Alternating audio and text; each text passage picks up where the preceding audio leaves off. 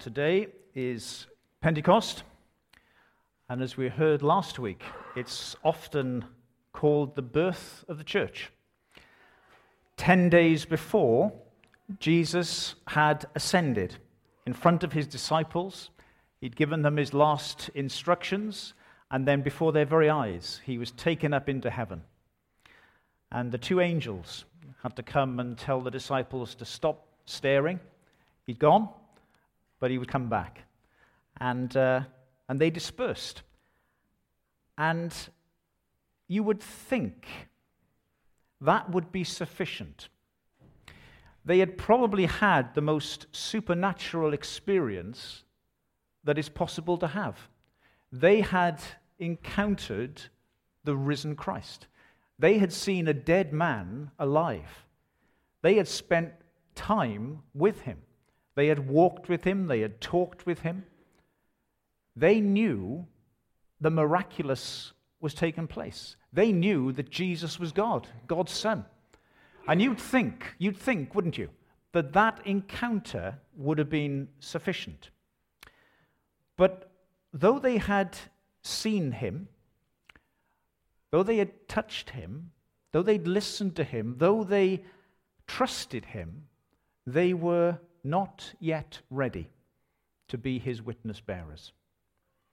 All of them believed Jesus. They believed. But for witness bearing, for carrying the gospel to the world, that wasn't enough.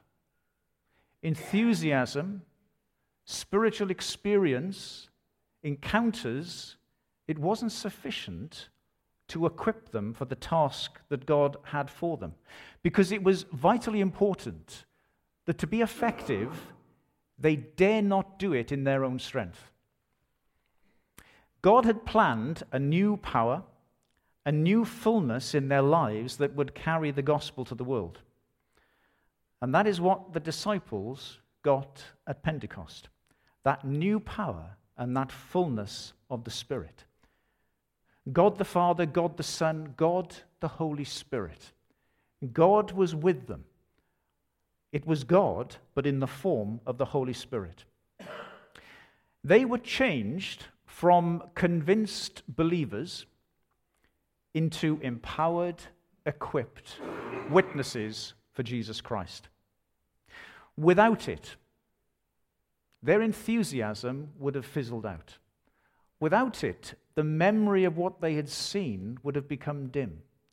Without the fullness and the outpouring of the Holy Spirit, they would have ended up in Galilee, living good lives, but trying in their own strength to make a difference. What God wanted to do was to give them strength and give them power. But with God, the Holy Spirit came in power. And that was mightier than any argument.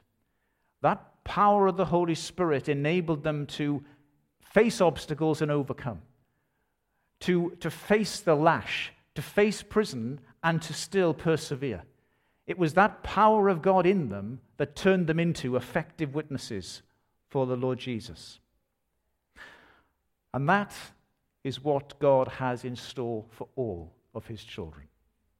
I'm just going to read Acts chapter 2, verses 1 to 21, recounts the story once again. And then we just want to see what this teaches us and what we can learn from the Scriptures. So, Acts chapter 2, starting at verse 1. When the day of Pentecost came, they were all together in one place. Suddenly, a sound like the blowing of a violent wind came from heaven and filled the whole house where they were sitting. They saw what seemed to be tongues of fire that separated and came to rest on each of them. All of them were filled with the Holy Spirit and began to speak in other tongues as the Spirit enabled them. Now there were staying in Jerusalem God-fearing Jews from every nation under heaven. When they heard this sound, a crowd came together in bewilderment, because each one heard them speaking in his own language. Utterly amazed, they asked, "Are not these men who are speaking Galileans? Then how is it that each of us hears them in his own native language? Parthians, Medes, Elamites, residents of Mesopotamia, Judea and Cappadocia, Pontus and Asia, Phrygia and Pamphylia, Egypt and parts of Libya near Cyrene. Visitors from Rome, both Jews and converts to Judaism, Cretans and Arabs. We hear them declaring the wonders of God in our own tongues. Amazed and perplexed, they asked one another, what does this mean? Some, however, made fun, and they said they've had too much wine. But then Peter stood up with the 11 and raised his voice and addressed the crowd. Fellow Jews, and all of you who live in Jerusalem, let me explain this to you. Listen carefully to what I say. These men are not drunk as you suppose. It is only 9 a.m. No, this is what was spoken by the prophet Joel. In the last days, God says, I will pour out my Spirit on all people. Your sons and daughters will prophesy, your young men will see visions, your old men will dream dreams. Even on my servants, both men and women, I will pour out my Spirit in those days, and they will prophesy. I will show wonders in the heaven above and signs on the earth below, blood and fire and billows of smoke. The sun will be turned to darkness and the moon to blood before the coming of the great and glorious day of the Lord. And everyone who calls on the name of the Lord will be saved. God can be trusted. I know you know that, but we need to say it once more, that God can be trusted. He has good gifts for his children. He doesn't give you bad gifts. He doesn't give you gifts that are of no use. God is a good father, and he can be trusted. And he is in control. And that's the first thing I want to take out of this passage, that we can trust God because he is sovereign, he is in control, and all things are under his feet. The timing and purposes of God are perfect. As for God, his way is perfect. 2 Samuel 22, Psalm 18. There is no deceit. There are no lies. There is no darkness in God. God is light. God knows what he's doing. He doesn't make mistakes, and he doesn't do anything by chance. This brief passage in history, God is all over this. God has planned it. God knows exactly what he wants, and he knows exactly what he's doing. When Jesus was born in Bethlehem, the incarnation, it fulfilled countless Old Testament prophecies. God's plan was being revealed. When Jesus died at Passover, all part of God's plan. We know the story of Passover, don't we? That when the children of Israel were on the verge of being liberated from Egypt, they had to kill a lamb and put the blood on the lintels and the doorposts. And by that sacrifice, by that blood, they were released from bondage and their lives were spared. They were rescued. And at that time, at the time of Passover, God sent his Son to die, the perfect lamb, to die once and for all. At Passover, it had to be, because that was God's lamb, God's Son, dying for you and for me. The day after the Passover Sabbath, the first day of the week, that was a very special time for the Jews, because that was the wave offering. And the Jews would gather with the first fruits of barley from the first harvest. And the priest would wave it before the Lord in the temple. That was the day that Jesus rose from the dead. Paul, in 1 Corinthians 15, calls it the first fruits from the dead. Can you see the plan of God? Can you see that he died at Passover, the Passover lamb, and that on the day he rose was the day the Jews celebrated the first fruits of the first harvest? He is the first fruits. He died that we might live. And consider the plan of God here. It's remarkable in verse 5, isn't it? What a coincidence that in Jerusalem it was full of God-fearing Jews from every nation under heaven. Now that didn't happen every day. So why do you think God chose this day? Well, this was, for the Jews, the Feast of Weeks, or Shavuot. 49 days after the Passover was the Feast of Weeks. And it was one of the 3 pilgrimage feasts of the Jews, so that Jews from every nation under heaven would have been in Jerusalem for the feast. And in this feast, they celebrated 2 things. They celebrated the giving of the Torah, the word, to Moses on Mount Sinai, 49 days after the Passover, and they left Egypt. God gave the law to Moses on Sinai. And this is what they celebrate, the giving of the word. And God chooses this day to give his Spirit. Also, this feast, Shavuot, was the first fruits of the second harvest. The barley harvest was first after Passover, and this was the wheat harvest. And they would bring an offering. They would gather in Jerusalem to give of their offering the first fruits of the second harvest. God chose these moments carefully, and God can be trusted. God has a plan and God has a purpose. This wasn't just chance. This wasn't just random. This was planned. The death and the resurrection and the coming of the Holy Spirit are all planned, and God has a purpose in it all. Take heart and be encouraged, because when you come to God, you are safe in him. Now, I don't know what circumstances you are going through.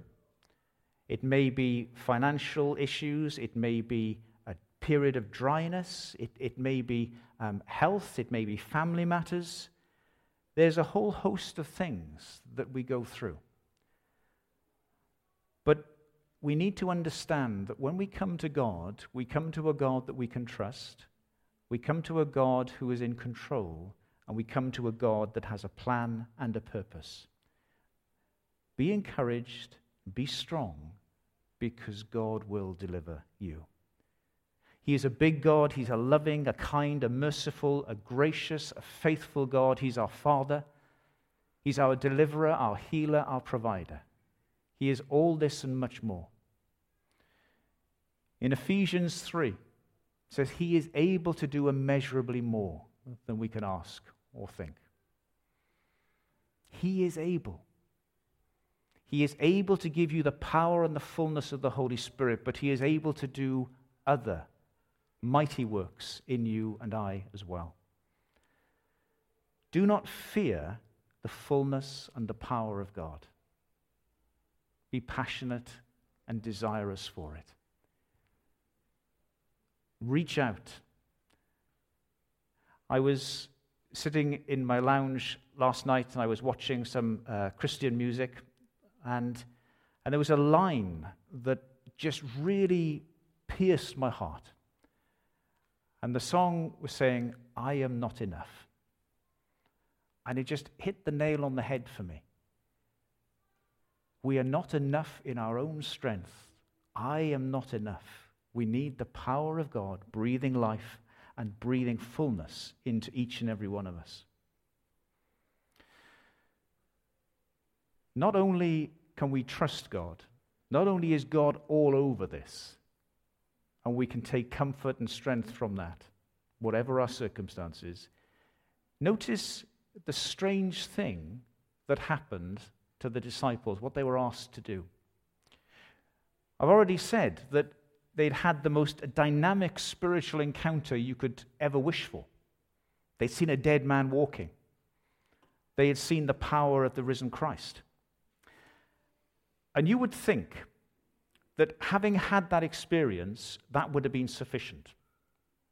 That they would have immediately, having seen Jesus ascended, run across the whole of Israel saying, "He is risen, I've seen Jesus, he is alive," with the message of the gospel.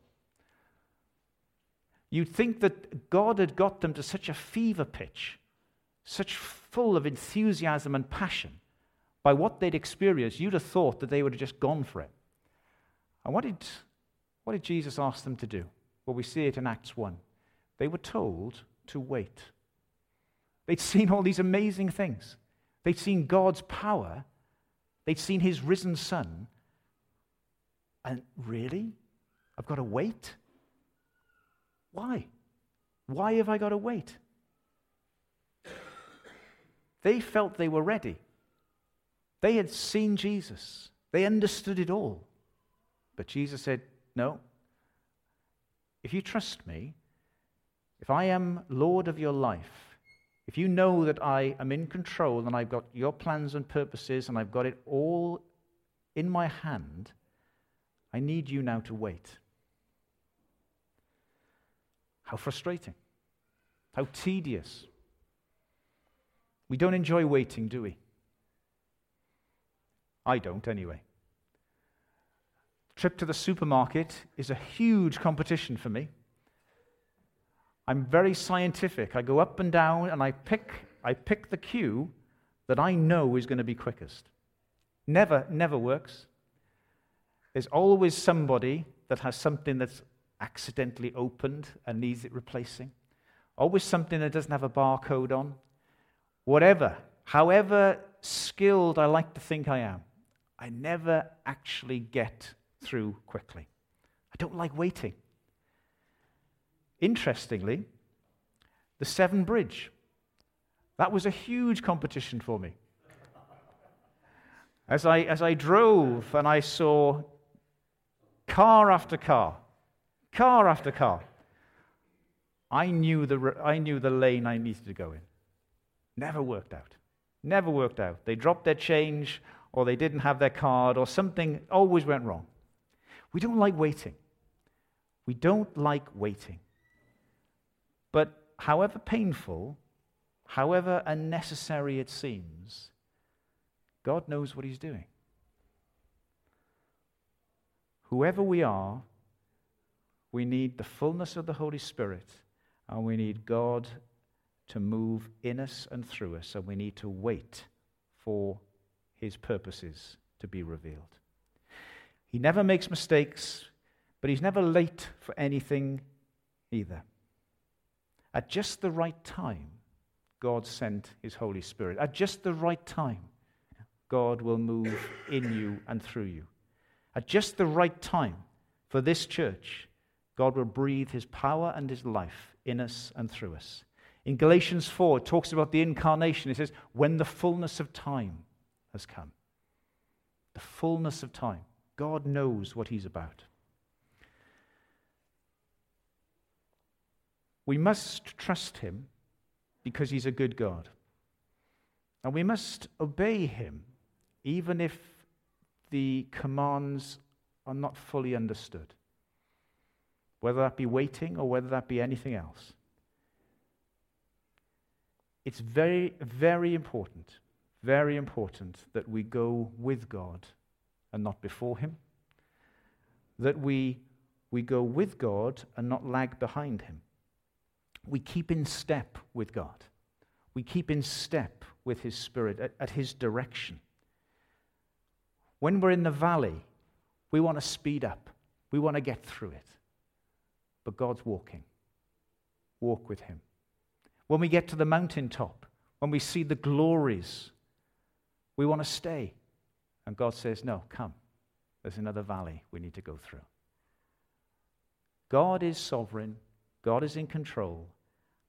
And as we live and work in his kingdom and for him, we must go at God's pace. We must trust him in all that he says and does. We honor God in the waiting.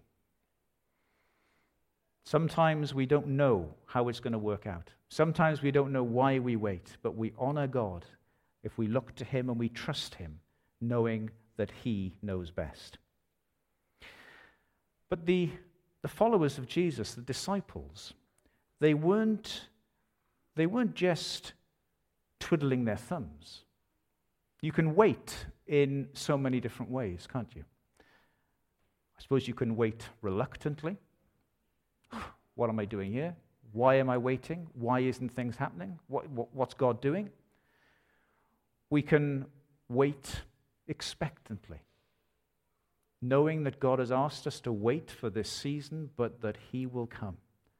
And that sense of expectancy is what these disciples had. They were full of faith, and they honored God by waiting. He had told them to wait, and they did. You see, God was the giver. God was the source. Whatever was going to happen was all of God. They could do nothing. They were helpless without God showing up. We think we have a measure of control in our lives, and to an extent we do. We can make decisions, and we can make calls and do things and go places. But God knows best. And a life submitted to God, a life given over to him, where we trust him that he is in control, we trust that he knows best for us, we will wait for him because our expectation and all we are is looking to him. That humility and patience and faith gives an expectancy that God will do it. They waited for 10 days. They could have waited longer. All they knew they had to do was that Jesus had said, wait, and they were going to do so. We can also wait indifferently. We can say, what does it matter? If God shows, okay. If he doesn't, I don't care. That indifference is something we must guard against. Don't be reluctant when you are looking to God. Don't be indifferent when you are waiting on God. Be expectant. Hang on to him with all your might. Seek his face with all your heart. It's not a half-hearted relationship. This is all or nothing. Either Jesus Christ is Lord or he isn't. Either you want the fullness of God in your life or you don't. Either this church will be full of the glory of God or we'll just play church and play time and hang on in there. We need God to move in power. And we can trust him to do what is right. And we can trust him to wait when he says wait. And we can trust him that when he says he will do it, he will do it. We can be expectant in him. I think I've mentioned before that when I was born, God gave my father promises over me. And I have only learned of those promises when I was in my teens, when Dad felt I was old enough to understand. And I've waited 35 years. That's a long time. Waited 35 years. But through it all, there has been an expectancy that God would do it. And God is doing it. God is bringing it to pass. Slowly but surely, God is bringing it to pass. 35 years. I hope you don't have to wait so long. But the timing of God is perfect. You can trust him because he's promised good things.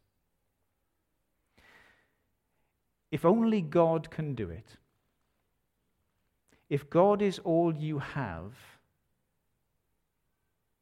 then you have all you need. If only God can do it, and God is all you have, then you have all you need.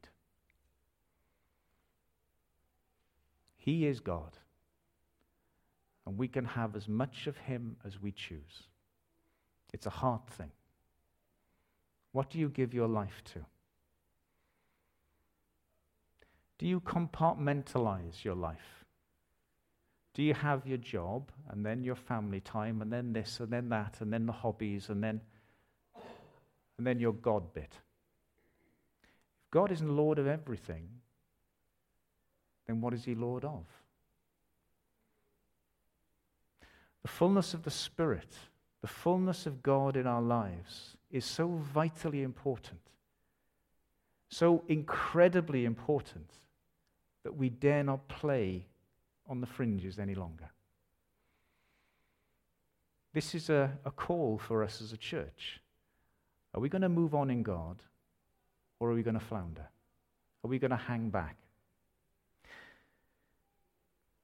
Don't despair. Don't give up, because God always shows up, but we must wait expectantly. As I was preparing this, it's funny, isn't it, how God just puts silly illustrations across your path.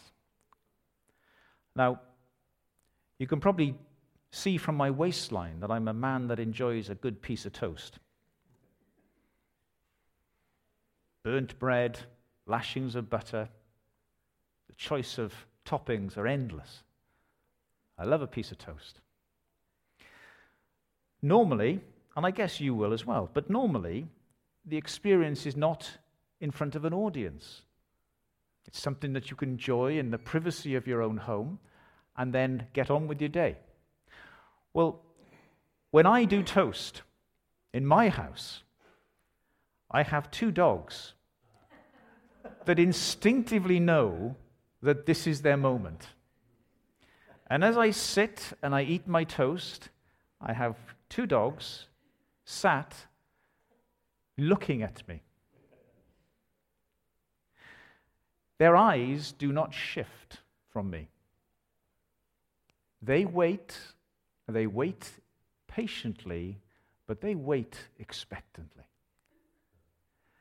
You see, they can't do toast themselves. I've tried to train them. It doesn't work. My dogs need me for toast. And sometimes they are so, and this is a little bit disgusting, but you'll bear with me. They are so expectant that their saliva just forms droplets on the floor because they know that I'm going to give them toast. I know I shouldn't, but I can't resist. And sometimes when I'm trying to be strong and I look at them, they will do this tilting of the head, which makes them even more beguiling. But they honor me in the waiting and the expectancy. They don't go to anybody else. They come to me because I'm the man with the toast. And it challenged me. They are an example, if you like, how to wait full of expectancy and not be distracted. You could have the Coldstream Guards playing on my front lawn. They would not be interested because their eyes are on me. And I just want to encourage and challenge us. How expectant are we? Is it life itself? Does it matter that much to us? Because it should. We are not our own anymore. And despite our circumstances and difficulties and all that life throws at us, we must have God. We must have all of Him, not just part of Him. The outcome for the disciples was incredible. It was remarkable. The Holy Spirit came. It fell upon them, it filled them, it empowered them, it changed them. They were transformed men and women. They were no longer afraid, and they were no longer ashamed. And there was no longer any cost that they weren't prepared to pay to serve Jesus.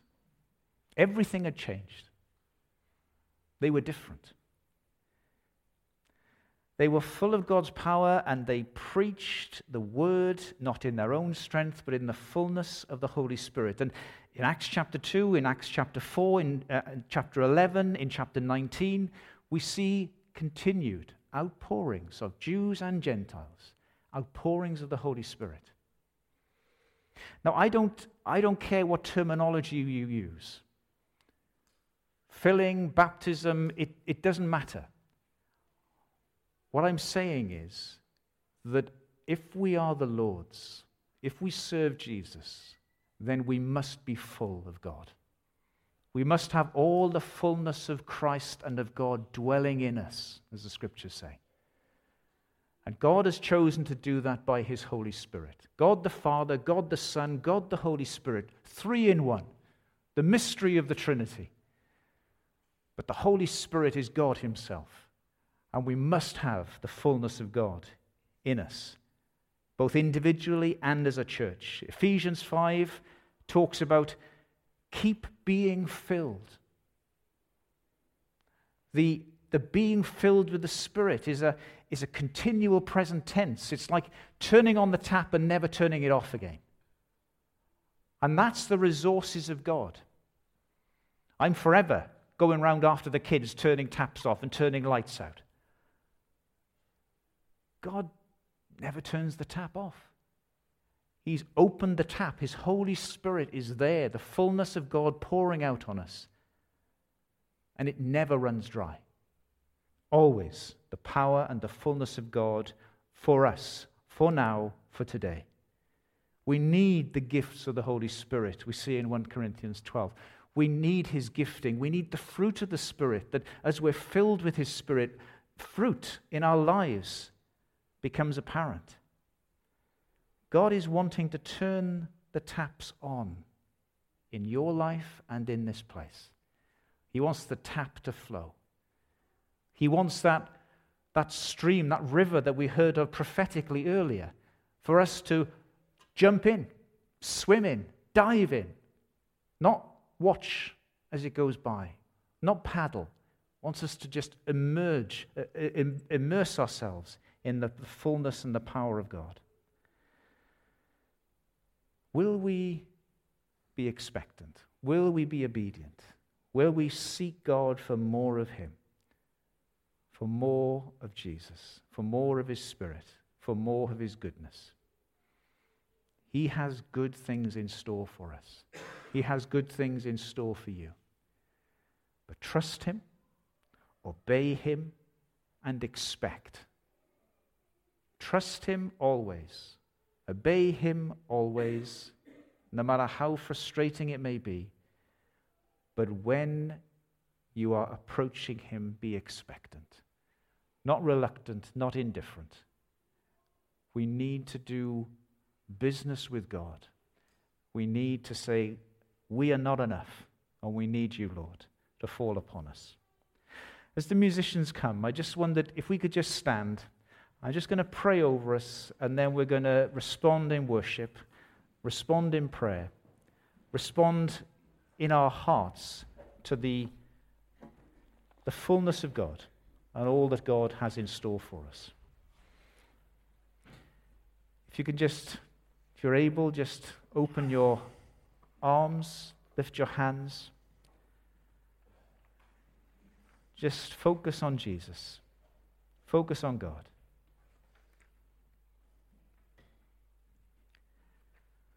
Father, we give you our dryness. We give you our reluctance. We give you, Lord, our disappointments. We give you our fears.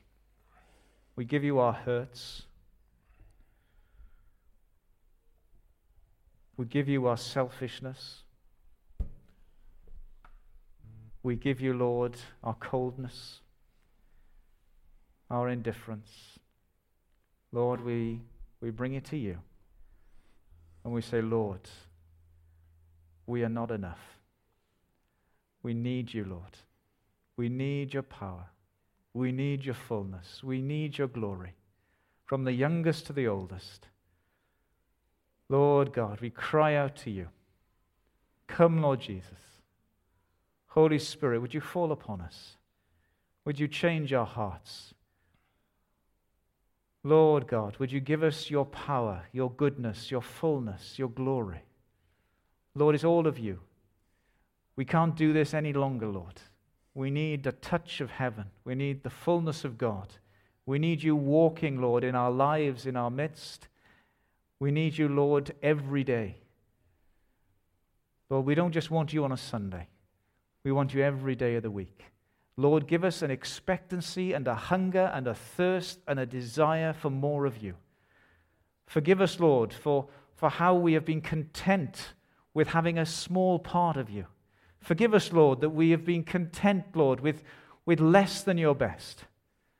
Oh, Lord, we cry out in our hearts, Lord. With lifted hands, we say, Father, fall upon us. Send your Holy Spirit. Send your fullness and your glory. Oh, Lord, in Jesus' name. Come, Lord Jesus. Jesus. All of you, Lord. All of you. Fall upon us now. In the name of Jesus, I pray. Amen. Amen.